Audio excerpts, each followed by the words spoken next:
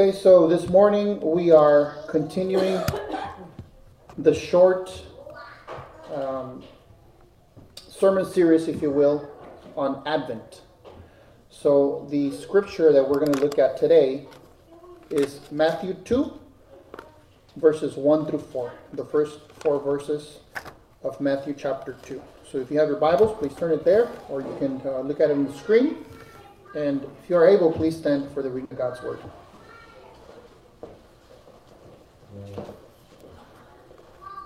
The inerrant Word of God says, "Now, after Jesus was born in Bethlehem of Judea, in these days of Herod the king, behold, wise men from the east came to Jerusalem, saying,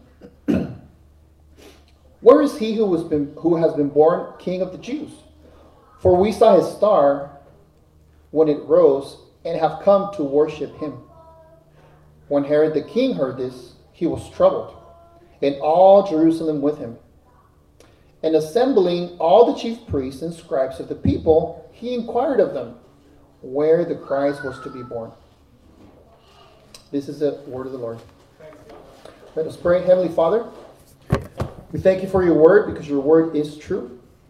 And during this time of Advent, Lord, we ask you that as we wait, reflect upon the first coming of Jesus, that your Holy Spirit would be poured upon us, that we may understand the glory of Jesus' first coming, that our conviction would come from the Holy Spirit and would not only end in a concern, but that it would also turn into hope, into joy of knowing who Jesus is, Lord. May you grant us this morning. And it is in Jesus' name we ask this. Amen. All right, you may be seated. One of the common objections or observations from those outside of Christianity during this time is, why are you guys acknowledging or observing Christmas? Like, don't you know that this comes from a pagan holiday? Like, who knows whether it was the 25th that Jesus was born or not, if he was even born, right? That's a common observation, comment. I have spoken about that in length in other sermons, so I will not go into depth right now. But the only thing I will say is that it is correct to say that we do not know the exact birthday of when Jesus was born. However, I will contend that that is not the issue that I want to contend on. What I do want to contend on is that Jesus was historically, factually born in space and time. And if our culture takes a season to even be open about the birth of Christ, to speak about it, you better believe we're going to engage in it with the purpose of telling people about Jesus, about who he is, about who God is, and why we need a Savior as much as they do. Okay, so just a quick comment on that. So now, what about the attitude that we have this morning, this season, regarding the first coming of Christ?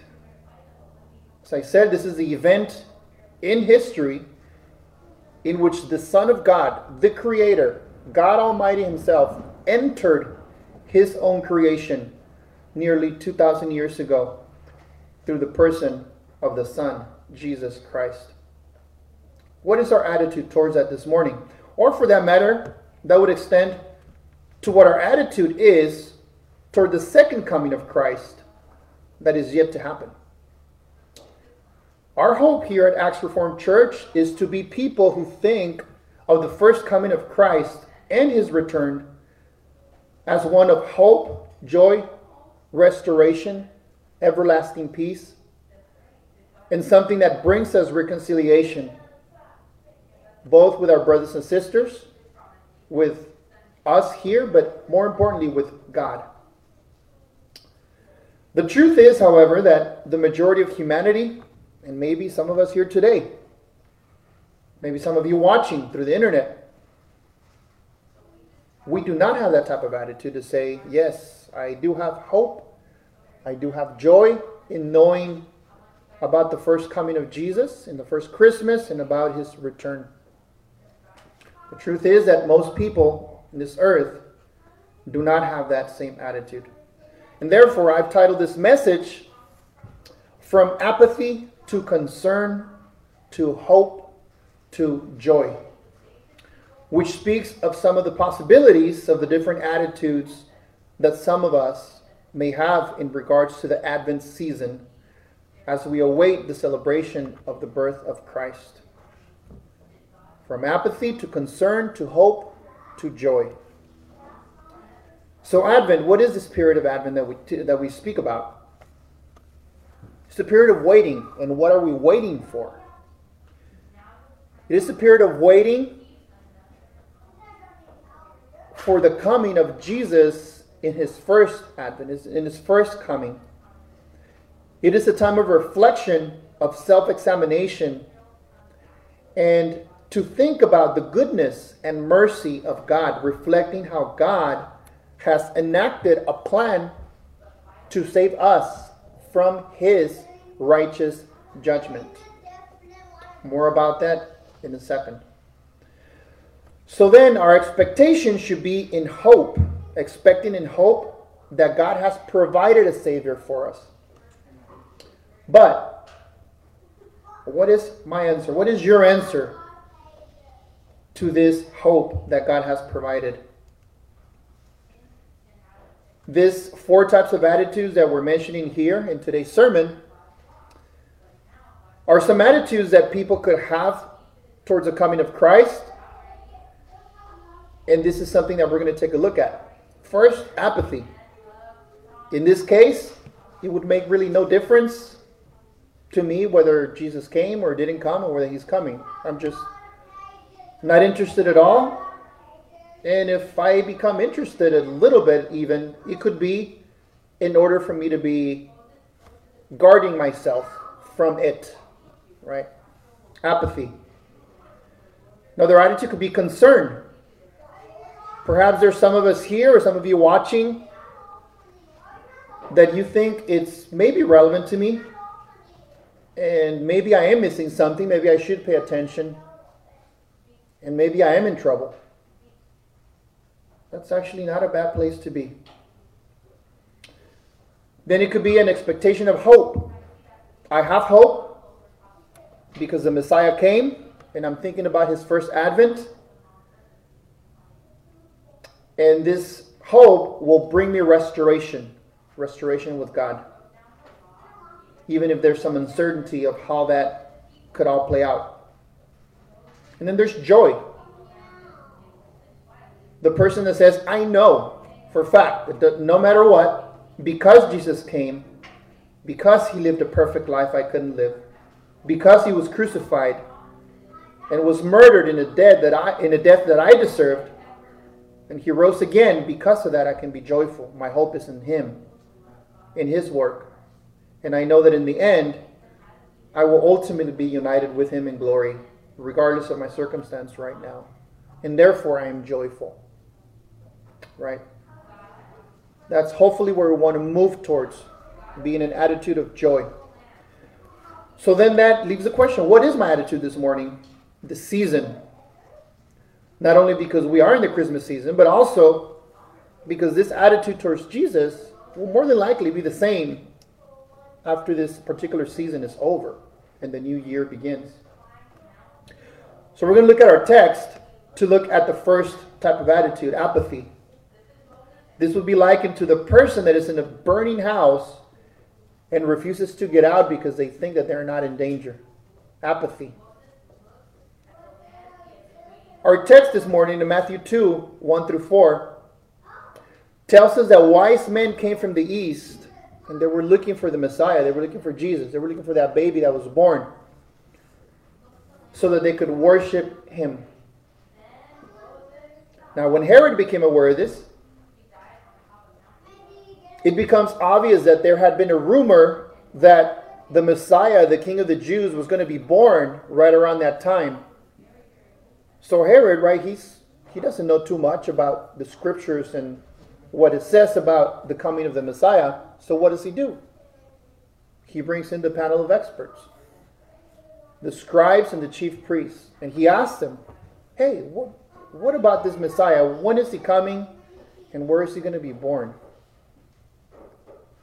And what do the religious rulers do?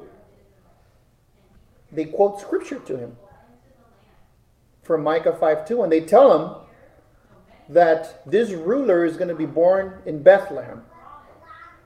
Right? In no uncertain terms, they tell Herod where the Messiah is going to come from. So something very important to notice here. They knew where he would be coming from, but they actually had no interest in really finding out whether that was so, and if that was imminent, or if that had happened. But they knew Scripture. What can we learn from that? Well, a religious ruler then, a pastor, a priest, a church leader, can quote Scripture and yet openly or secretly be very far off from the things of God. This was the case with the scribes and the chief priests. And it reminds us of the words of Jesus when he's quoting Scripture himself, and it says, "This people honor me with their lips, but their hearts are far from me." So a person can know of Jesus and his coming, but yet they can still go on about their daily business as if the coming of Christ has no impact to our lives. Now, some of us may think, yeah, I know somebody like that. Man, how can they do that? To which I would say, wait. What about me? What about you?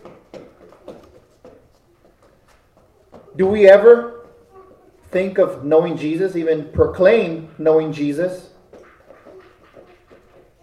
However, when we analyze our life, we can quickly realize that we are far off from Christ. Are we overwhelmed with our activities, with our businesses, with our acquiring security for ourselves, that we even are having trouble, quote unquote, making time for God?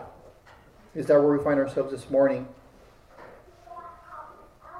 Because then we would be just like the religious rulers, knowing about Jesus, knowing the Scriptures, but yet our hearts are far from God, even during this Advent season. That's apathy through indifference. Yeah, I know, but ultimately really has no significant impact in my life. Apathy through indifference. Now there's also apathy through hostility. The scribes, the Pharisees, right, the chief priests, they had apathy through indifference. But there's also apathy through hostility. And who in our text was that? That was Herod. Herod was threatened because of the coming of Christ, in that it could mean that power would be taken from him, that allegiance to him would be divided, because now some would probably go and plead their allegiance to Christ. So he was threatened. Apathy through hostility. Now, in our modern time, there could be some type of hostility, right? To those that are offended by even the word Christmas, that they will not only not say Merry Christmas or not Merry Christmas, but they also become offended if somebody else acknowledges this, or if, God forbid, somebody tells them Merry Christmas, right? So, that's kind of silly, but it is the reality of our world, where our secular humanity society is becoming more and more hostile toward anything that reflects Jesus, his coming, or who he truly is. That's just an unfortunate reality of our time. Personally speaking, I don't think it's a thing that we should go out of our ways to purposely tell somebody Merry Christmas when we know they're going to be ticked off. But nevertheless, we should also not shy away from it when the opportunity is there. Right? So anyways, apathy through hostility. Here Herod becomes convinced that the coming of Jesus is not only a rumor, it's now imminent, it's happened. He feels threatened. And get this, Herod believes the prophecy of Scripture. See that? He believes it in his mind, intellectually, he grasps it. But he does not embrace it in his heart because he will not submit, he will not believe in what that ultimately means in the divine sending of the Son of God. He has something else in mind. Yes, this is true. What the Scripture is saying is true. The Messiah is here. But my power is threatened. And so much was his threat, the threat to his power, that it turned him into a mass murderer. Later in this chapter, Matthew chapter 2, verses 16 through 18, we read how he ordered the murder of all children, males, 2 years and younger. Right? Genocide of the children. Hostility toward Jesus then happens when someone feels deeply threatened by the truth of who Jesus is. The true Jesus. As long as you can proclaim a false Jesus that is okay with sin, that doesn't care how you live, that doesn't call you into account, everything could be fine. But the moment you preach the true Jesus, the moment you realize what the true Jesus implies in your life, then there's a threat of somebody having a higher rank in your moral life. And then the natural human instinct is to get away from that. Push that away because I want to rule my own life. So then do we realize then that accepting the coming of Christ, who he is, the Son of God, implies submission to him? If we realize that the coming of Christ is the coming of a Savior, it implies that we need to be saved from something, and therefore requires our submission to the Savior. And then like Herod, we realize that we accept that we can no longer be our own rulers. Now we need submission to someone who's going to rule over us. That would be Christ through his Holy Spirit. And we could think of this and say, that still doesn't apply to me. And then we're back to apathy, the first example we gave. Or we can say, I know who Christ is. I know I should be submitting to him. But I'm not. I simply am not, if I'm honest. In which case, you could be in a state of concern, acknowledging that you are aware of your disobedience, but then yet thinking, I have some time. Slacking off, right? Or may this be the case if we find ourselves here and saying, maybe I am concerned. I know about the first coming of Christ. I'm not submitting to him. Maybe I should repent. Maybe I should repent now. It's not a bad place to be if this type of concern is coming to your mind and to your heart. Or if you know that you should be concerned because you are not squared away with God. And that leads us to our next point, concern. From apathy to concern. This Advent season may bring us to a conviction that gives us some type of concern over where we're at in our relationship with Christ. Am I concerned? Scripture says that the Holy Spirit convicts us of sin. However, there are some instances in which we are carried over by emotion, and that concern is only due to emotion. Now, there's nothing wrong with emotion. God made us emotional beings. And some of the times that God touches us is very emotional. There's nothing wrong with that. But sometimes that emotion can lead to a false alarm, to a false call, of us thinking that we're submitting to God and we are not. What do I mean by that? We see in Luke 18, verse 18 through 25, but specifically in verse 18, that a young ruler came and asked Jesus. What did he ask him? Luke 18:18 says, the ruler asked him, "Good teacher, what must I do to inherit eternal life?" Then we read on that passage that the young rich ruler said, I'm basically keeping all the commandments, so I'm good there.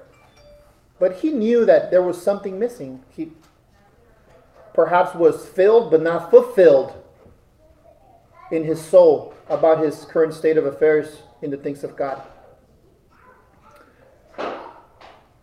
So in order to put him to the test, Jesus got him where sin and wealth had gotten a hold of him. And Jesus told him, okay, well, sell all that you have and distribute it to the poor. And then you will have treasure in heaven. And come follow me. But when the young rich ruler heard these things, Scripture says that he became very sad, very distressed, very sorrowful, because he was extremely rich. And then Jesus goes on to say how difficult it is for those who have wealth to enter the kingdom of God. For it is easier for a camel to go through the eye of a needle than for a rich person to enter the kingdom of God. So then we see this lesson that the young rich ruler was indeed concerned. He was emotionally moved to go to Jesus and ask him, what do I need? I want to enter the kingdom of God. And we saw there that although he had a concern, although he was moved emotionally, his attachment to his wealth was stronger than any concern or desire he had to get close to God. And that speaks to us today, because if we love our wealth and our possessions more than Christ, our concern that we may have for the things of God is a false alarm.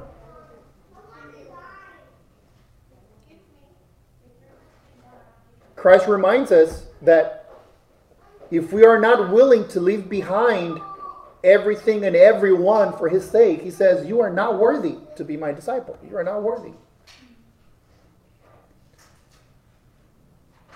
And something like this, we may read it, that doesn't apply to me because I'm not rich. Wrong. You are rich. It applies to all of us. Granted, to some of us more than others, but nevertheless, it applies to us. It applies to you, to me. So then there's a concern, but there's a false alarm. Let's beware of that. And then we have the other example, often referred to as the parable of the sower. But it's more the parable of the soils. Why? Because we are told that there are 4 types of soils in which the seed, which is the word of God, goes out. And each of those 4 soils, we'll summarize it here. It says that the first one is where somebody hears the word of God. They actually understand it. But the enemy comes and grabs it, takes it away, and it doesn't take root. It says that those are the seeds that fall on the pathway. It doesn't take seed. It doesn't take root. The second type of soil is when somebody hears the word of God, they receive it with joy, but then the word takes no root in the person because tribulation or persecution will come in account of the word of God. Your family, your friends, your girlfriend, your spouse, and starts questioning you about what is all this Jesus stuff. And little by little, or at once, you're like, all right, fine. I'll give it up. I don't want any trouble. When tribulation or persecution comes, that person, it says, falls away. That is the soil that is on the rocky ground. It never takes root either. Then the third one is that is sown among the thorns. The soil is among thorns. The seed lands there. The word of God lands there. But then the cares of this world, and get this, cares of this world and the deceitfulness of riches choke the word, and it bears no fruit. The word is there, it's taking root, but there's just too much going on. I can't do it. And it chokes it. And therefore, nothing happens. But finally, the fourth type of soil, this is where true concern is rooted in conviction from the Holy Spirit, is that word that is sown in good soil. It says a person hears the word, understands it, and little by little, that person begins to show fruit. That person begins to see change. That person begins to see a transformed self that, had it been up to them alone, would have never happened. That is a good soil,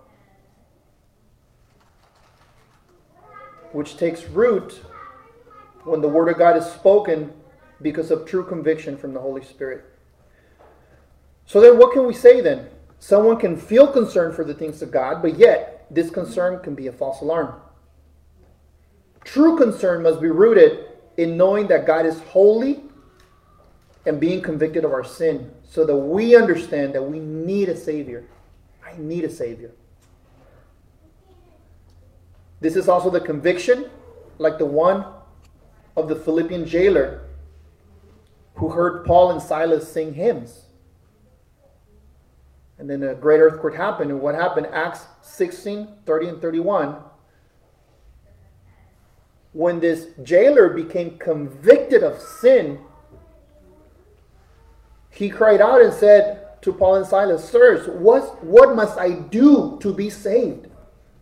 And they told him, "Believe in the Lord Jesus, and you will be saved." See that true conviction that comes from the Holy Spirit. So then, having a concern this Advent season for considering what the coming of Jesus means is good. It's good if you have a concern.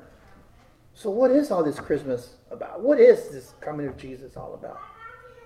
Maybe I should pay attention. That's a good place to be. But it must go beyond a general concern. It must be a concern rooted in a conviction of us as sinners, in an expectation that God has done something for me as a sinner, as someone who is in need. Which leads to the next point, hope. That should bring us hope. The concerned sinner realizes that there is a way out. So we saw from apathy to concern, now to hope. Matthew chapter 1, the last part of verse 20 and verse 21, it says, "An angel of the Lord appeared to him in a dream, saying, 'Joseph, son of David, do not fear to take Mary as your wife, for that which is conceived in her is from the Holy Spirit. She will bear a son, and you shall call his name Jesus, for he will save his people from their sins.'" See that? It's the purpose why that Savior came. 1 Timothy 1:15a says, "The saying is trustworthy and deserving of full acceptance, that Christ Jesus came into the world to save sinners." See that? Before we can experience hope, we need to realize what that hope is for. We need to own that hope.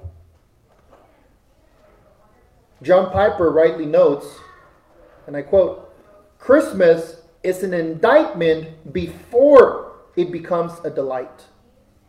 See that? Before you can appreciate that somebody has paid your bail, first you need to know that you're about to go to jail. If somebody comes and says, "You know what, you're squared away, somebody paid your bail," you could be confused. What do you mean? I was accused of something? It doesn't really make a difference. But what if somebody comes the authorities come, take you, and they tell you there's actually no way you could get out. You're in trouble. And then miraculously somebody comes and finds a way to bail you out. Now you can appreciate that. See the difference? In a like manner, Christmas is an indictment before it can be a delight. Christmas is about the coming of a Savior. If you don't think you need a Savior, Christmas is not for you. When we realize that the Bible is describing me when it says all have sinned and fallen short of the glory of God. When the Holy Spirit convicts me of sin and I'm left with nothing else but to cry out like the Philippian jailer, what must I do to be saved?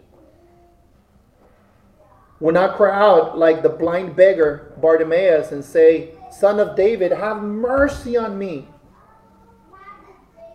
Once I start owning that, that's when Christmas can start to be joyful, to be hopeful for me. Not any time before. Anyone who does not see the need for the coming of a Savior is like a patient with a terminal disease for which there is treatment available, but they refuse to believe the test results that they are sick. Nah, I don't need it, I'm good. But look, here's the results. You're going to die. No, I'm good. That's basically how any person thinking that the Savior coming is not applicable to them. And therefore, there's no place to be apathetic or complacent in regards to the coming of the Savior. Let us remember when Jesus said that He came for those who are sick and in need of a physician, and not for those who are well. The period of Advent is one of meditation, of thinking of the significance of the coming of a Savior. And it's a beautiful thing when it becomes personal to me. I need that Savior. I'm hopeful because God has provided that Savior for me. The provision made by God through Jesus. And when we start to realize that, then our hope can also produce joy, which is our fourth point. Right? We've gone from apathy to concern to hope and now to joy. Joy is the assurance of eternal life despite circumstance. Joy is when we can affirm that Christ in our lives is sufficient above anything that this world can offer us. When Christ is sufficient and above anything that this world could offer us. Let us look at 1 Peter chapter 1, verses 8 and 9. It says, Though you have not seen Him, you love Him. Though you not now see Him, you believe in Him and rejoice with joy that is inexpressible and filled with glory, obtaining the outcome of your faith, the salvation of your souls. See, here it says that we believe in Him and rejoice with joy. When the Philippian jailer asked, what must I do? The correct answer then and now is believe. Believe in Christ. Believe in what He has done. Trust in Him, and you will be saved. So when we believe, that should produce a rejoicing with joy that is inexpressible. Reminds us of the other scripture in Philippians that says that God will give us peace that goes beyond all understanding. In the maturing of our Christian life, then we should look to a time when our joy does not depend on our circumstance, but rather finding a way of finding God's glory in the circumstance that we're in so that we can come closer to a Savior. Because we should be reminded We live in a real world. The life of a believer is not necessarily characterized by happiness. Now, granted, happiness could be more readily attainable if we are diligent in the things of God. I mean, that's practically speaking, that's true. By making godly choices in our everyday life, making godly judgment calls in those things that most matter to us. But nevertheless, happiness is not guaranteed. Trials are. But furthermore, unlike happiness not being guaranteed, we've seen that joy is guaranteed. Joy does not depend on circumstance, but rather on the fact that we are children of God. That we are only sojourners through this earth, which is not our home. Our home is a heavenly home. And then joy fills a believer when we have the assurance of eternal life, knowing that there will be a day which will mark the beginning of no more tears, no more pain, no more death, no more suffering, no more evil. And when we will be united and see our Savior face to face. Now that should bring us joy. But we are choked up. We are in danger of being in a place where we're receiving the Word of God and is being choked away by the cares of this world, by the trials, tribulations, by the deceit of riches, like the parable of the sower says, right? And us being too short-sighted, not seeing beyond what we are living now.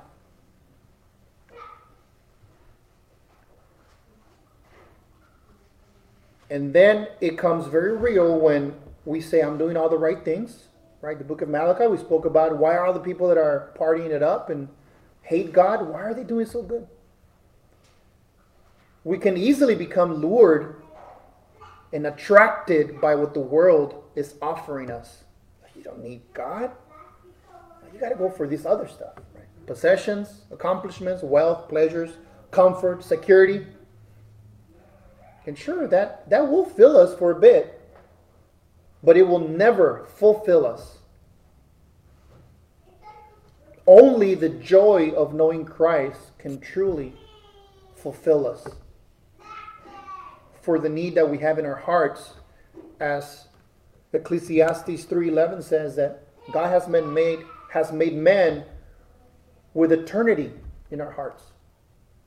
And only the joy of knowing Christ can bring the everlasting fulfillment that is required in our hearts to be content. So then joy produced when we have the assurance that we have trusted Christ. And that's taken us from apathy to concern to hope to joy. So then what else can we say here in closing? Well, first of all, we can say, am I passionate about finding the Son of God and worshiping Him? This morning we can be like the wise men who were seeking to worship Him. Or we can be like Herod, being interested about Jesus so that we can learn how to avoid Him. So that we do not submit to Him, so that we keep being kings of our own life, of our own morality. Like we keep a distance from Him. I know about Him, but I want to keep a distance. Or are we like the hypocrite religious people of the time, where I can quote scripture, I can show you where it says things about Jesus, but really, like, if I'm honest with myself, if like I put down on my fronts, it really doesn't make a difference to me. I have no desire. Who are we like this morning? Perhaps we are like the Philippian jailer saying, I want to be saved. What should I do to be saved? How can I repent?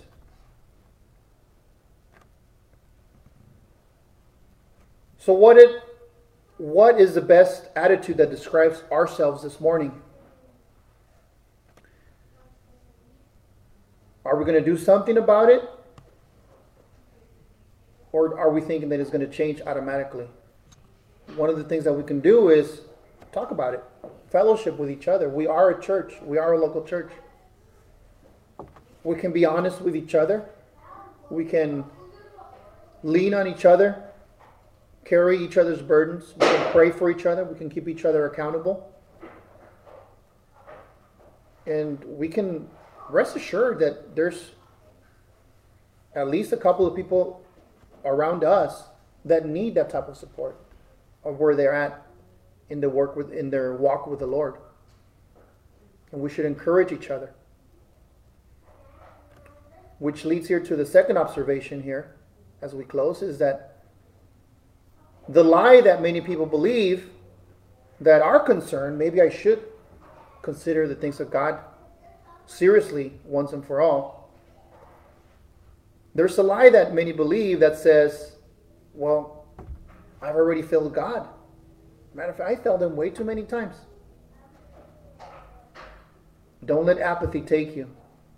That is a lie from the devil, and that's the devil's playground. If you are concerned, may that be from the Holy Spirit giving you conviction to follow Christ. There's a chance for you if you have that concern. You're here, you're alive. It is not over. Pray that God will show you His hope and His joy, not only for this season, but for the rest of your life.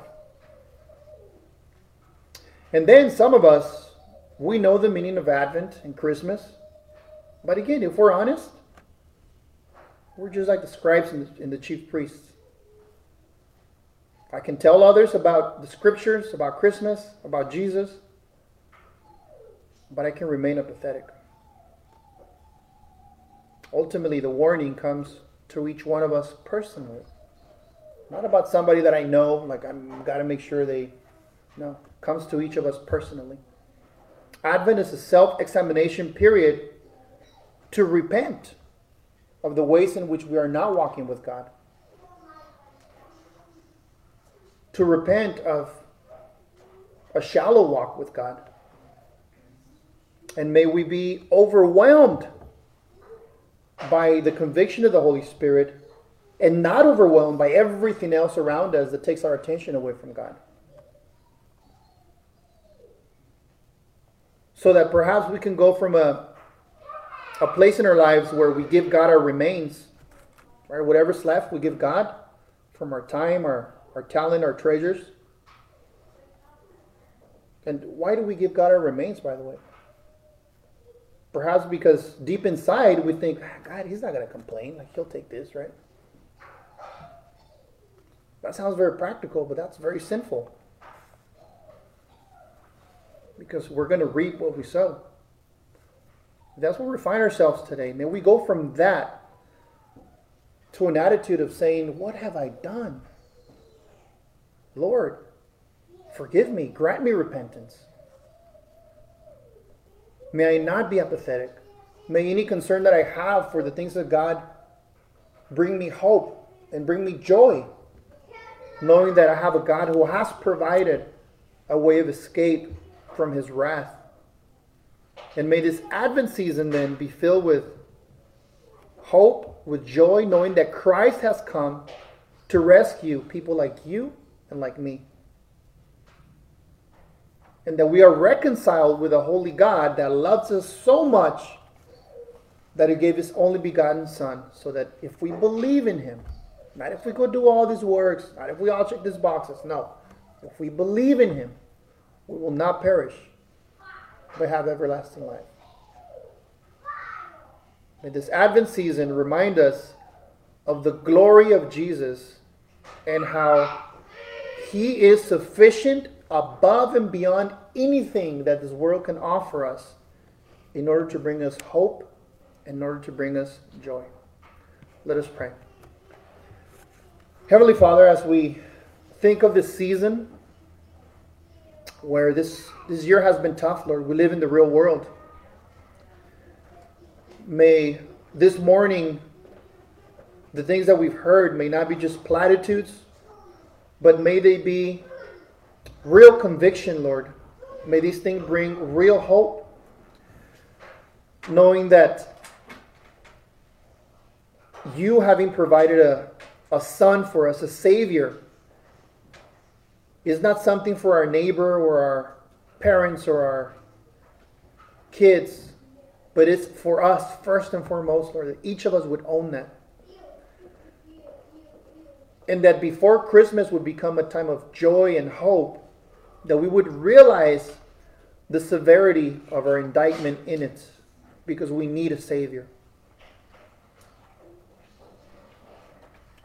And we are thankful, Lord, because that has been provided to you. That's our hope, that's our joy, that Jesus has come, that He came in time and history to be born and lived a perfect life, that He died a death that we deserved, and that He rose again, victorious over death, and that by believing in Him, we have the assurance of eternal life.